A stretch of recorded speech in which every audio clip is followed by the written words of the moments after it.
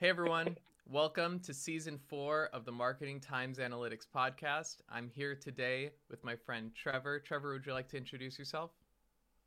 Yeah, thanks so much for inviting me on, Alex. My name is Trevor Ferree. I'm a co-founder and CEO of TSV Analytics, which is a predictive social media analytics startup based on some undergraduate research that I did while I was at NC State University.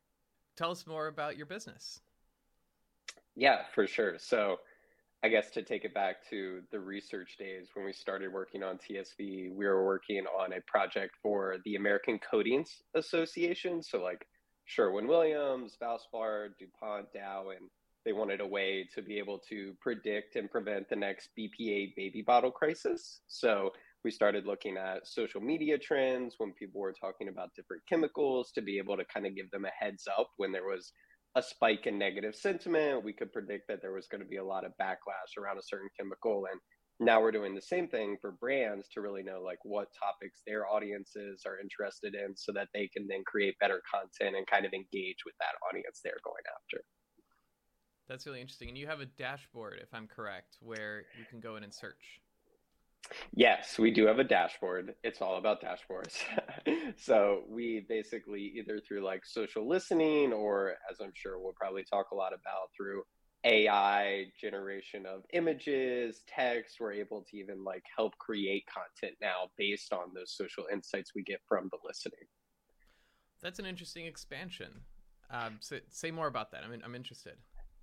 Yeah, so as I'm sure you've probably not heard of ChatGPT over the last few months and all of the craze there with the generative AI text. And I think really the big difference between like the AI text generation that ChatGPT, and that's kind of like a layer below what we're almost doing. And it's even like the foundation for what we're working on because they kind of provide that baseline of like, here's the model. And then we're able to kind of take that and then apply it straight to social media. So rather than having to have this free form prompt where you have to come in, give it all the specifications. We kind of do all of the prompt building on our end. And with all of those insights and analytics, we can kind of craft the perfect social media post based on what the audience is talking about in seconds rather than you have to read through all the posts, come up with the idea, and then actually put pen to paper and create the idea, post caption, video idea, whatever it might be. I guess on the AI topic, how do you Yeah. see AI improving in the future and further integrating into businesses? Yeah. It is a crazy topic. Just even like seeing, I don't know if you saw the GPT-4 demo that they just had, and like being able to take a picture of a notebook and like turn it into basically website code and just immediately upload it. It's insane how quickly everything is moving now after we got like V1, I feel like. And now I feel like the next version is really just going to like audio and video of being able to like create full scripts and video ideas and then actually have the AI be able to create that. I feel like we're probably, I don't know, a year might seem like a little long to say that we're almost there, but even like in the coming months, like being able to get to that place where it's almost like it's still a little easy to recognize when it is AI generated. And I feel like that's kind of the next iteration is being able to make it so it's super seamless and you can almost not even tell, which scares me and is also very exciting at the same time. Would you say that AI is somewhat biased just by the training data? Oh, for sure. And I mean, I've seen a ton of examples where you can like reason with the AI and like tell it that this is the truth. And now then ask it a question about the truth that you just gave it and it gives you the wrong answer, right? It's kind of just using that baseline of information. And I think the biggest worry from my side and probably more from the people who are actually building the models is that as all of this content is being generated by AI and thrown back out into the internet, and that's the source that's being used to build these next iterations, I feel like it's going to almost get into this cycle of learning from its own data that it's outputting and people are putting onto the internet and kind of just like feeding itself the same information over and over again rather than original content that's kind of coming out. So I think that's going to be a really big hurdle for like OpenAI, Stable Diffusion, whoever might be that kind of comes and builds these next iterations of the AI tools. I want to go back to your business for a moment and Yeah. ask about bias in what people are posting online. How do you account for the fact that only like very upset or very happy people are going to post about something like a BPA? But how do you capture the middle, the actual majority of people and how they feel about something? Yeah, that's a really good question. And I guess the closest kind of proxy that we have to that emotion is through sentiment analysis. So TSV analytics, it actually stands for topic sentiment and virality analytics. So sentiment being a major part of that, being able to see how positive, how negative is this conversation or even just this specific post. So I think it's actually interesting. We get a lot of data coming in that does fall into that neutral category, but I think that's even like another iteration that can be improved is sentiment analysis, and even going to, rather than sentiment analysis, almost like tone analysis, where it's like, is this exciting? Is someone upset? Rather than just positive, negative, neutral. So I think there are a lot of, it's crazy. I am working on a predictive social media analytics company, and I don't really post on social media besides posting about TSV analytics. So I am not someone to post a ton, but it's crazy when we're going through the data, just seeing all of the posts that people put out, even if they do fall into like the neutral camp, it's really just whatever they're kind of thinking. So I think people will always kind of be posting their thoughts. And I do totally agree. Like, if you have a terrible experience with an airline, you're a lot more likely to post about that than if they get you there on time, 5 minutes early, 5 minutes late. You're not going to be like, oh, that was a great, casual, seamless experience, right? You're not really going to post that online. Then if they totally screw something up or you have a great experience, right? So I totally see how that can be a worry, but I think people are very willing to post online. So I'm not too worried about that. Cool. It's almost like an existential issue, the amount to which people spend time on social media. I fear that we're not having enough original thoughts. I was thinking like we used to have books, and I guess that Yeah. is a sort of a form of having a somewhat uniform thought pool because people are getting their thoughts from similar sources.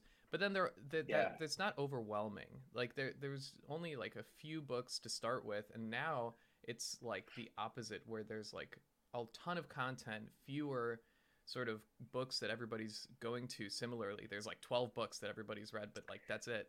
And so Yep. I guess what what do you see as the potential consequences down the road of us getting most of our thoughts and information from social media rather than books or just original thinking? Yeah. And I think I can't remember the exact stat. I think it's over like 2 hours the average American spends on social media every day, which is just like mind boggling. That's like 1/12 of the day, and you're sleeping for hopefully 8 hours, right? It's insane just like how much the almost like cycle starts. And I think we are starting to kind of have those conversations in society in general, just about social media and the negative effects over the past few years, and starting to actually understand that. But I think we're still kind of falling into that cycle when people scroll through TikTok for 2 hours a day and don't really, I mean, maybe you can learn some things, but I do see how like a book, and I'm probably with you there. Like, I just read Atomic Habits, and that's probably one of the 12 books that people read every time they read books, right? But I think that there's just a difference in like the information and like how it's being portrayed, and like how you're able to take that information from a book or a show and kind of have a second to digest it. Where if you're scrolling through TikTok, it's really just what's the next thing? And then just immediately your mind shifts to that next thing. And then you're kind of like chasing that next thing and just like waiting for it to like excite you, laugh, whatever it might be. So it's a very interesting concept, and like not having your own thoughts when you're just kind of cycling through all of these different posts. So I don't think I know the right answer to that, but I think we're almost like at the point there where people understand it, but we're still kind of falling into the trap that social media is just through. And I don't know why that is. I wonder why people would rather go to social media than read a book, but I think it kind of comes back to what I just said, where it's like you don't have to think as much when you're on TikTok, right? And you can just laugh rather than like reading a book on like how to better yourself or whatever it might be, kind of going to that deeper layer and like critical thinking almost.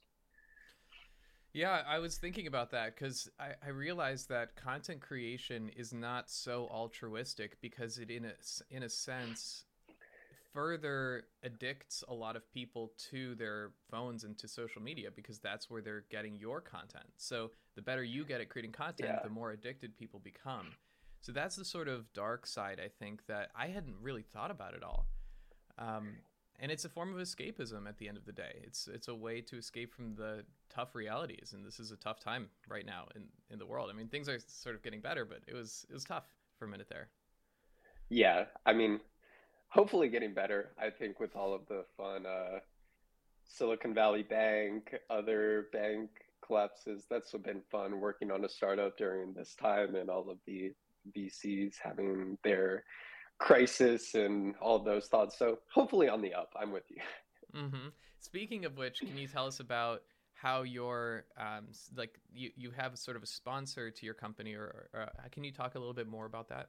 Yeah, so we actually have gone through, I think you could consider three accelerator programs. So, and I think it was a really good progression for me and my co-founder Aiden, who we both worked on TSV's kind of underlying process while we were at NC State together. And the first accelerator we went through, the Riot Accelerator program, which is focused on like IoT, the data economy. They were very focused on kind of teaching us the business processes to running a startup and really like the foundations, what are the things that we should be thinking about, and kind of giving us that groundwork, which was super helpful in just like how we should work day to day. And then we went through the NC State Andrews Launch Accelerator sponsored by Chip Andrews, and they that came with a grant and then also the program over the summer, and they were very focused on, okay, here's what your business is working on, how what actions can we take to get you to that next step. And it was a lot more tailored and kind of the approach and like, here's the things that you should be doing if you want to progress your business, rather than like, here's the foundations for how you should kind of set it up. And then the last program that we just did at the end of last year is the NC Idea micro program, which was also a grant program. And they felt a little more hands off than the Andrews Launch Accelerator, I would say, but they were very supportive and kind of giving us that whenever we had a thought or an idea going to them, they were like, oh, yeah, this is kind of how you should think about that. And a lot more tailored for what we were focused on. And I feel like all of those programs combined just kind of built this framework for how we work and like how to think about all of these startup processes that I feel like if we hadn't gone through those programs, I'm not exactly sure where we'd be right now. How did you find the accelerator? How did you get connected with this network? Yeah, so I think being an NC State startup, so because we did work on all of the research during a grant at NC State, we have like a license with the university and like a ton of connections and kind of support there that we can always tap into. But I think for the Ride Accelerator, I was just Googling like what type of programs can we get into, and I had applied there and we got in. I think they had around 10 companies in the cohort, and it was all during COVID, so everyone was remote. So it was super easy access to just be able to apply and get in. And I think for the NC State Andrews Launch Accelerator, I think having gone through Riot, having the connection there, some of the programs are super connected to each other, kind of just having that referral from one program to the other really helps. And then I think we're kind of on the North Carolina hype train now, going through all of these different accelerator programs where it's almost like, oh yeah, like those guys went through these programs, we can let them into ours for like the micro program. And we're even pitching at CED at the end of this month in Raleigh to be able to get the word out about TSV some more. So I think it's kind of the snowball has started at this point now. I like that. Um, Yeah. what about just networking in general as an entrepreneur? How do you expand your network with people? Do you join communities, any sort of like groups you're a part of? Yeah, for sure. Like I think what you mentioned, like the groups is a great way to get connected. Like in Raleigh specifically, there's like a RTP content creators meetup group, and it's like I think close to 500 content creators just in the Raleigh RTP area that can connect. And just going in there, finding everyone, connect with them on LinkedIn, just get on for like a 15-minute coffee chat, learn about what they're doing, chat about what I'm doing, seeing if there's some way that we can work together. I think it's really just about being open to everyone that I connect with. Like I obviously have to use LinkedIn a bunch to connect with people, and just doing like customer discovery chats, learning more about the content creation space, just because I've never really been a social media manager, so I don't really understand what their process is like. But that's really the main audience that is using TSV analytics. So I am trying to constantly connect with those social media managers, understand how they work, what does their process look like, and then really ultimately how can TSV kind of fit into that process and make their lives better. They want to come back to our tool. It's kind of a win-win in that sense. What is a change that you've made based on something you've learned about the way social media managers work? Oh my gosh, the biggest like realization ever was me and my co-founder Aiden. We were putting together our MVP, like the V1 for the TSV dashboard, and we had built it out.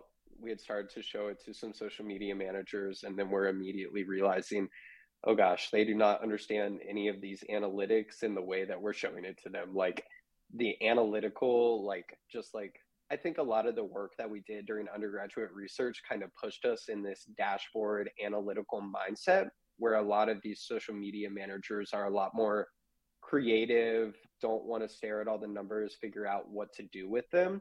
And so I think that's even where, with the AI integrations that we're making now, we're able to take all of those insights and immediately turn it into like a creative output.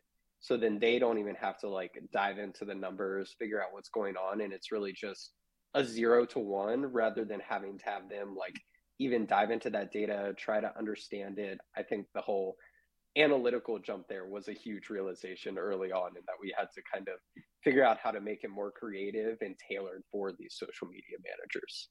Did you start understanding that social media managers were going to be your main audience, or did that sort of evolve? Like, how did you figure out the product market fit?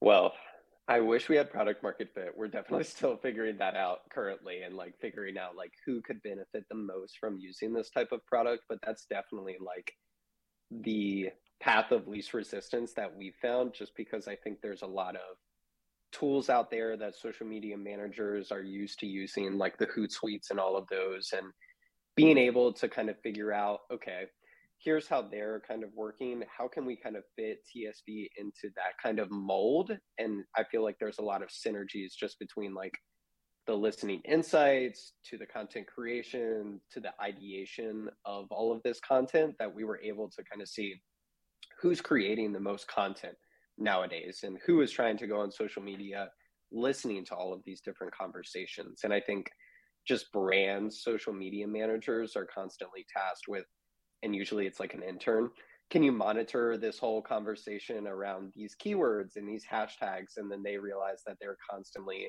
scrolling through social. How am I going to keep up with everything? And then being able to use something like TSV to kind of boil it all down into these few main points, it kind of just made the most sense. But we'll see. Hopefully that is the market that we're going after, but we're testing out new markets all the time just to see who it kind of sticks with. Yeah, I would be curious if this would be interesting in a political context, because there's so many different kinds of analytics there, and there's so much content around politics that's going around. So that could be Yeah, interesting. totally. And one of the research projects almost in the political space that we worked on was with the Clinton Health Access Initiative. And we were working with 3 sub-Saharan African countries in South Africa, Kenya, and Nigeria. And we were trying to see during COVID, what is kind of the landscape of all of the healthcare workers, the countries, in terms of how many people are basically like self-diagnosing themselves with COVID over social media. So we were able to find tweets where people were saying, oh, I have a headache and a runny nose, but they didn't know that they had COVID. But we were able to use that as a proxy for how many cases do we expect are there going to be in the next few weeks. And we were able to tell this massive health organization, like, here's what we project the trajectory of COVID-19 is going to be in these countries and these cities so that they could allocate their resources based on all of those insights we were getting just from people tweeting that they had a few symptoms of COVID, right? Interesting. Yeah.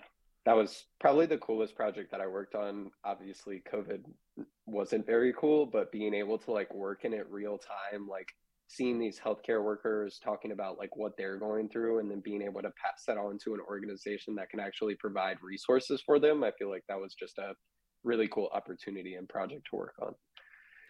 Yeah, I mean that's an amazing example of preparation meeting opportunity. You know, Yeah, that wasn't just an accident. You had to have something in place, ready to go, and it sort of found its own place in, in time. for sure. And there was a lot of data, a lot of tweets going out about COVID at the time. So I'm glad we had those systems in place, or else, like you said, we would not have been able to handle all of that. Can you tell us anything about the modeling that goes on behind the scenes to understand sentiment? How does that actually work? What kind of model are you running? Yeah, so don't want to get too into the trade secret, but I can definitely dive into some stuff. Like basically, whenever we get a post and we try to see, okay, is this person that's tweeting this or putting out this information, are they trying to come across as like positive and negative? And I think the biggest difficulty with that currently just kind of comes with the double negatives, sarcasm, and I think sentiment is still really trying to catch up with all of that. But I think there are some specific sentiment analysis tools that are designed for social media, and they're able to kind of use these shorter text documents, taking the inputs from those and give it different than something that would be analyzing like an entire book or some article rather than a super short, like, I mean, post can be less than 5 words, right? And how do you kind of assign sentiment with that small of a sample? So I think there's a lot of work there, but I think with the AI integrations, again, I think they're even able to kind of dive into sentiment and almost analyze it better than some of the models that have come out now. It's almost like technology is building on itself, and things are becoming more modular. I'm sort of teasing out some business ideas, and I feel like building some sort of a application on top of an AI is just such a low hanging fruit that there's like so many different opportunities to do that. If I guess the question is, if you were to For start over sure. again, how would you change the way you build your business, knowing that you have all of this tech available to you now? Yeah. I mean, it's crazy. Like, even thinking about how the AI can help make you more efficient and like being able to create SQL queries that are more efficient when we're using it on the back end than we could ever write, right? So I think there's kind of in every way possible, it can just kind of be used as a tool and an enhancement to the work that you're already doing. And I, I think what you mentioned, where it's like a layer on top of the business, is exactly what we're doing with TSV, where we had this full predictive analytics system and social listening and being able to add on this one layer of AI text generation and image generation that is really taking it from insights to actions for our users. And it really is like this huge bridge that we were like before the whole chat GPT craze, we were really scrambling, thinking like, how can we take these insights and like turn it into a post? And like as soon as that happened, we were like, oh my gosh, this is like what we've been waiting for. Like we need to integrate this as quickly as possible. So I think if I don't like to think too much about regrets or going back and doing things differently, but I think if anything, if it would have came out earlier, that would have been great and just helping us move a little bit quicker. But I think it really is just like adding that layer on top that can kind of take it from what you're trying to accomplish and deliver it to the users in just like the simplest way possible. How do you get feedback from users? A lot of emails. We really just reaching out to, so we have around 200 users on the TSV platform now, just like testing out some paying customers, just like getting them integrated to the tool. And we have a free version that we kind of use to help get user feedback. And I think that's been the most useful, is kind of having this free starter version where I can send it out to a lot of people, have them come in, test it out a little. And I think data on the back end is super helpful as well. Like we have our TSV content generator where you can come in and create a month worth of social media posts for free, just like creating tweets, TikTok ideas, whatever it might be. And being able to see, okay, are people coming back to the tool every day and creating new posts? And like, what are they doing differently than what they did the day before?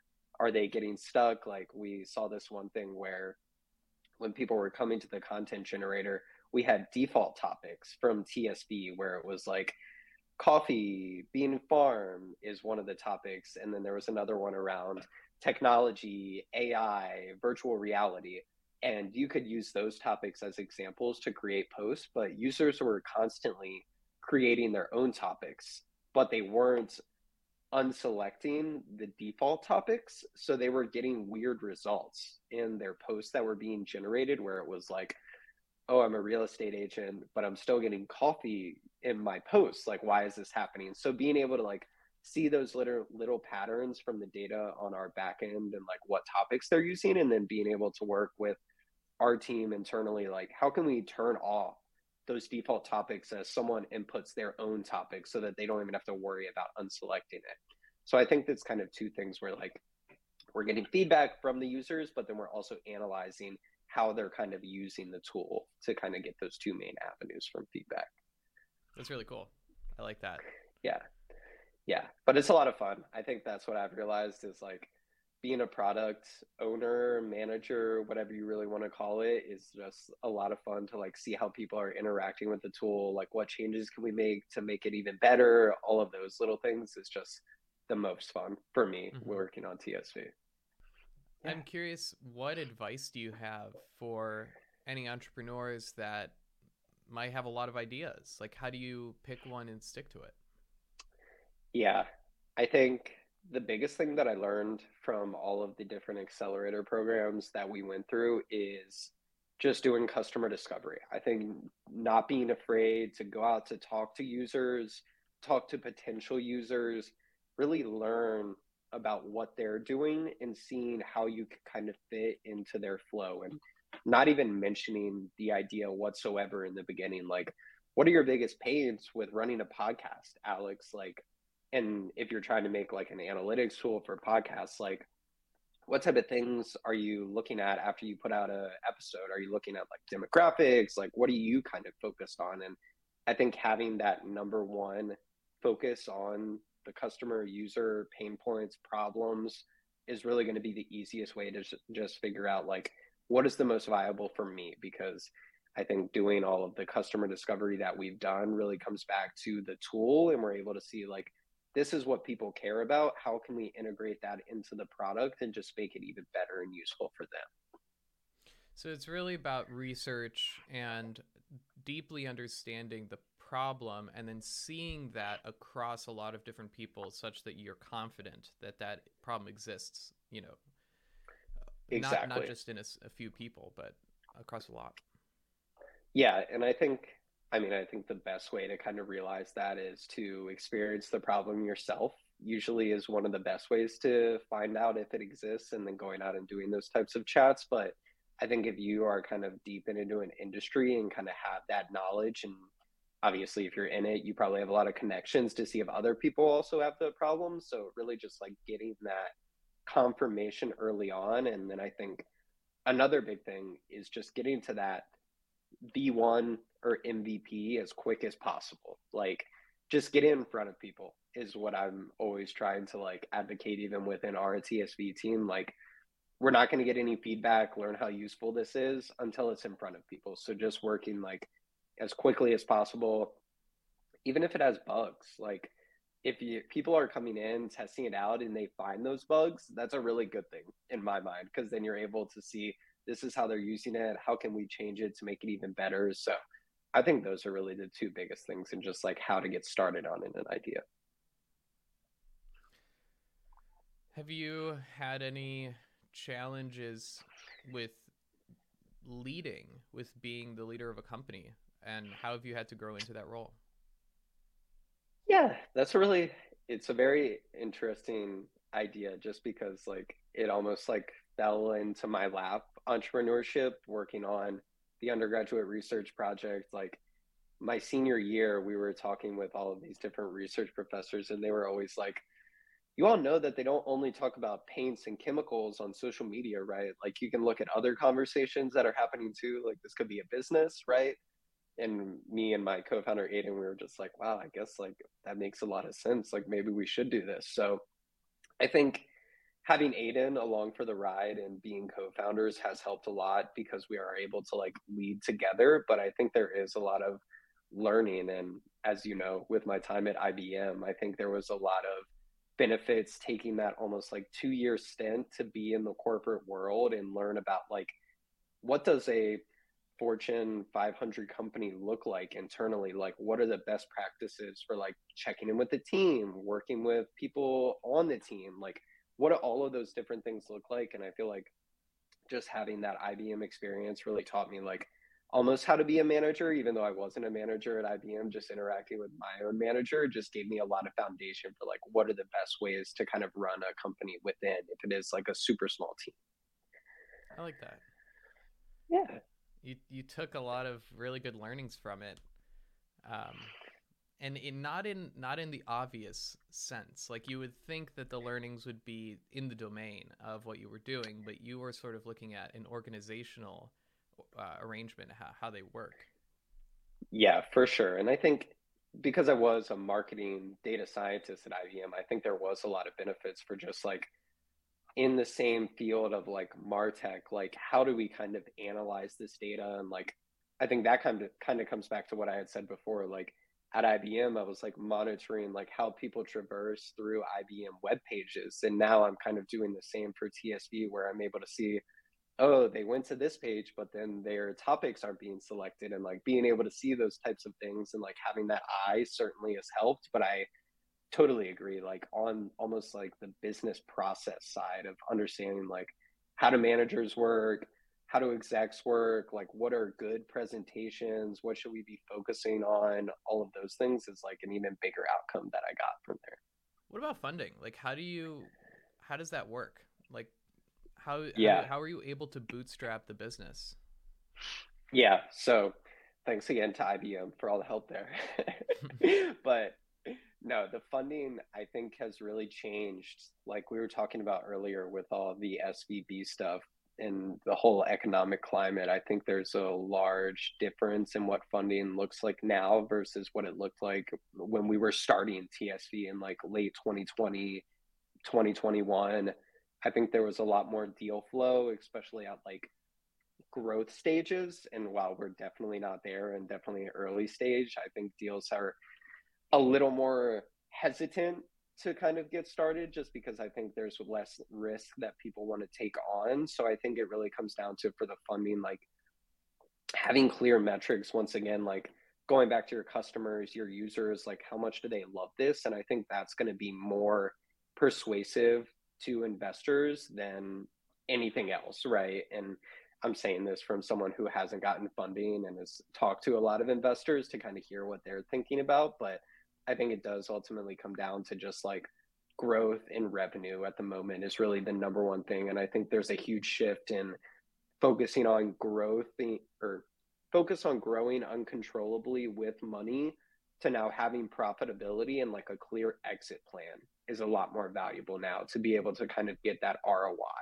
So it's an interesting time for sure. And I definitely can see us going after some funding later this year, just with the growth we've seen at the start of this year with the whole AI craze, getting more customers, more monthly recurring revenue. So I'll have to get back to you on how that goes the rest of this year.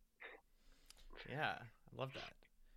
How many people are you working with for your business? What is the structure of the sort of roles that you have? Yeah, so in terms of the core team, there's really three of us. So me and Aiden, co-founders, and then we brought on a software developer, Brian, to be able to help out Aiden really on the product side of things. Just being able to make changes quicker, iterate on the product has really been huge. And then I think and this kind of comes back to advice kind of for getting started. I think advisors is really another huge component of what we're doing. I think we have two official TSV advisors that we brought on, one for strategic help and another for technical help. And then we have a bunch of advisors just kind of in our sphere and space that we can go to whenever we kind of have questions, like being able to go back to our old research mentor and ask, like, what is kind of the right way to do this data science wise, and like what's the best way to kind of approach this in Django, right? Versus being able to go after our entrepreneur in residence from the Andrews Launch Accelerator who's super focused on finances. So we can go to him like, we're thinking about raising a pre-seed round, like what should we kind of do to prepare that for when we start talking to these investors? And like just having those different people that have their specialties that we can go and kind of dive into a certain topic with them, and they'll have some great answers and kind of set us up for success is really a big thing. So it's similar to a board. You sort of have like a de facto board.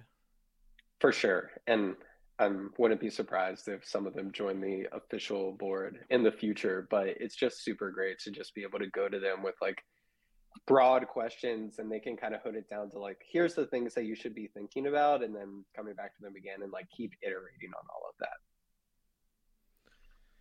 I want to ask about the technical side because, most entrepreneurs are going to be either very technical or more vision oriented. And when you are just starting, it's very pricey to hire a software engineer right off the bat. So, what do you recommend Yeah. for how to start, for like the first few months of a business? How do you like get something off the ground when it's expensive to do so? Yeah. And it definitely is expensive to do so. And I don't even think in terms of expensive as like cost, but more so time, and just like wasting that time, like waiting for something to come back from like a tech group that you're working with, outsourcing from another country, what it might be, rather than, I think one of the biggest benefits to what we've been working on with TSB is having two co-founders, like me and Aiden both being able to work on the business, where he is definitely more technical and is like building out all of the AWS stuff and like creating the models, all of that, versus where I'm doing a lot of like the customer discovery product stuff. I think that split is really healthy. And I think, I can't remember what the exact percentage is, but Y Combinator is always looking for startups that have co-founders, especially one that is technical, because it is a huge thing to have someone in-house who really understands the tech stack and is building out all of these different tools with the technology in the back of their head. And it's not just often some group who's putting together this project as quickly as possible to kind of finish out their contract, right? So I think having a technical co-founder is huge, but I think with going back to AI and all of that, being able to go to ChatGPT and ask, hey, I kind of want to put together this Python script to take in this stuff and then put this output. I think that barrier to entry just decreased to basically nothing with how people are able to do technological things and be a technical person by just asking this AI model, how can I code this thing, right? So I think being open-minded to trying out these technical aspects is a huge thing, and also having a co-founder or becoming the technical co-founder and really diving into this field is something huge. How do you recommend people find a technical person as a co-founder or a team? I get these random emails from other countries, teams that want to Yeah. build something. What do you recommend? Where do you go for that help? Yeah, and I think this kind of comes back to like when I was in the position at undergraduate research, like it was really just someone that I knew who was in like this super technical field. And I think that does come back to how you'd want to find a co-founder more so than how you'd want to find a technical co-founder. Like you should have a working or like some type of relationship with this person, in my opinion, before you just like dive into basically a marriage working on a startup for multiple years to come. So I think having someone kind of in your network, or like you said, even just reaching out to people and asking like, hey, we're in similar fields, like what are you working on? And then just kind of building those relationships, and while you're kind of in those early phases, could be a good way to kind of get that started. But I feel like I got super lucky with me and Aiden. We met at NC State freshman orientation because we were both Manchester City soccer fans and just kind of became friends at NC State. And then junior year, I was like, hey, you're an IT major and doing all this coding stuff. Do you want to like join our research group and just like work on this project with me? And then we got working on it, and like his technical skills just like kept going up and getting better and better. So I feel like once we graduated, it was just such an easy transition to working on TSV. I love that. So the first place you go is your existing network, and make sure it's somebody that, like you said, it's a marriage. Like you are going to be really close for a long time. So you have to be able to get along and work through issues and communicate. Yeah, I think someone, I can't remember who exactly told me this recently, but someone said the average life of a startup has officially surpassed the average length of a marriage in the US. So even longer than a marriage. Wow, that's Yeah, great. crazy. um, okay, how about outside of business, outside of analytics and marketing, just working with people? What are some of the things you've learned about how to have healthy relationships with people? Yeah, I think going back to like that customer discovery stuff that I was talking about earlier, like always listening more than talking, I think is a big thing because even though I may be, I don't even know if I would consider myself an expert in predictive social media analytics, I think there is always room and space to learn from others and just having that open mind to just like, what are you working on? Like, well, how does this affect what you're doing? Like having that openness and like the communication, the eager listening, I think is a huge thing. And people, it's crazy. People will just like be super surprised at how you can just be open to listening. Like I'll be on these customer discovery calls, and I know I'm taking it back to business, but I've had multiple people tell me it's like therapy for them, where they're just telling me about their job and like the pains that they have. And it was just like super helpful for them to think about things. So I think just having that open mind, talking to people, and just like being authentic is a huge thing that people, I guess, don't do as much anymore. But just doing that is huge, and people really appreciate it. So I guess that's my number one tactic overall. Yeah, sounds like it's sort of a diminishment of the ego and letting the other person sort of flourish and not overtaking the conversation more than is necessary. Yeah, yeah, I think that's a really good way to put it. What have you found are the biggest things that are distractions for you that you've had to limit? Hmm, that's a really good question. I think a huge thing being a social media analytics startup, like social media is like a part of the job. Like I'll be looking through data and I have to like go to the posts that we're analyzing to see if it's being analyzed accurately. And then oh, I'm on Instagram. How'd that happen? Like, should I check out my feed? Or like I think that's a huge thing that I've just kind of tried to almost eliminate, like having that urge to do that, like deleting all the apps from my phone, which then I go back and forth. I'm like, oh gosh, I'm running a social media analytics startup, but I don't have any of these apps downloaded. Am I like missing out on everything and these trends that I should be like aware of in the space? So I think that's a huge thing. And then I don't know if it's as much as a distraction or like how I kind of cope with things, but just like getting outside, going on a walk, and not looking at my phone, kind of just being in my own thoughts or like listening to an audiobook and just kind of being able to digest like what's going on and what's happening in my life has been a huge thing. And try to go on a walk every day, every other day, just to kind of think about what I'm doing. And I think one thing that has been super helpful that I actually started doing recently is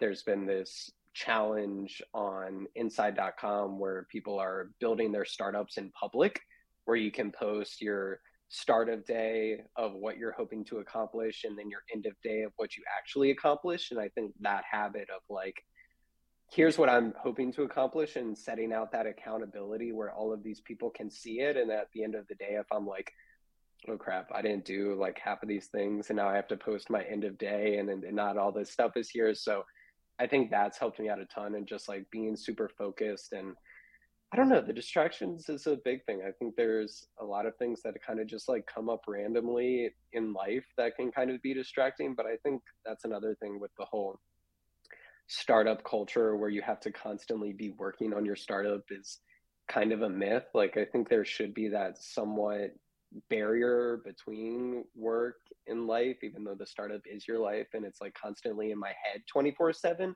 Just having that time to disconnect and still like be distracted and the escapism, I think is super valuable still just to like kind of get your head out of things and get a fresh mind for the next.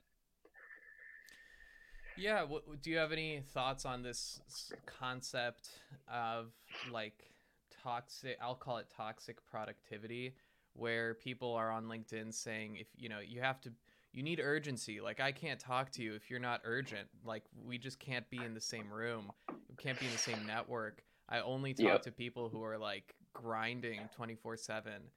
Do you do you agree that there is value there, or is it somewhat counterproductive? I mean, it would definitely be counterproductive for me for sure. Like if I was just working from 5 a.m. to midnight, I think sleep is super valuable, and being able to sleep 8 hours is really going to help you out a lot more than that extra 2 hours of work while you're exhausted. So I don't know. I think there was a huge like kind of pressure to just like be constantly working on things, but I think that's somewhat gone away. Like I mean, even for myself, like I think it's super counterproductive if I'm just like working super late and all of those things. So people can do whatever they'd like to do, but I think for me, it's definitely like if you want to hustle and grind, go for it. Like see what happens, you know. But I think there is consistently showing up every day and like putting in 100% effort for 8, 9, 10 hours is totally worthwhile. But then once you get past a certain point, there's got to be diminishing returns, and it's just like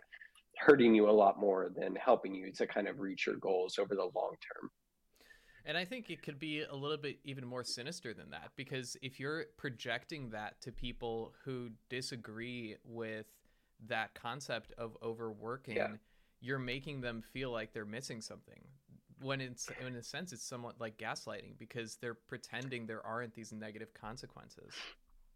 Yeah, like if you're not working 16 hours a day, you're not going to hit your goals, right? And putting that pressure on other people. I don't know. I think it comes back to what I was saying before about the social media distractions. I think if you're in your own lane, you have your goals and how you can reach them and just keep focusing on what you're doing in a good process, I feel like hopefully it shouldn't affect you too much, but I agree. Like projecting it onto others is not the best, I would say. I want to thank you, Trevor, coming on. This has been an amazing conversation. Yeah, thanks so much for inviting me, Alex. It was great catching up, and we got to chat again soon. This was awesome. I can't wait. I'm sure it'll happen. Thanks Yeah. everyone for listening. We'll talk to you soon.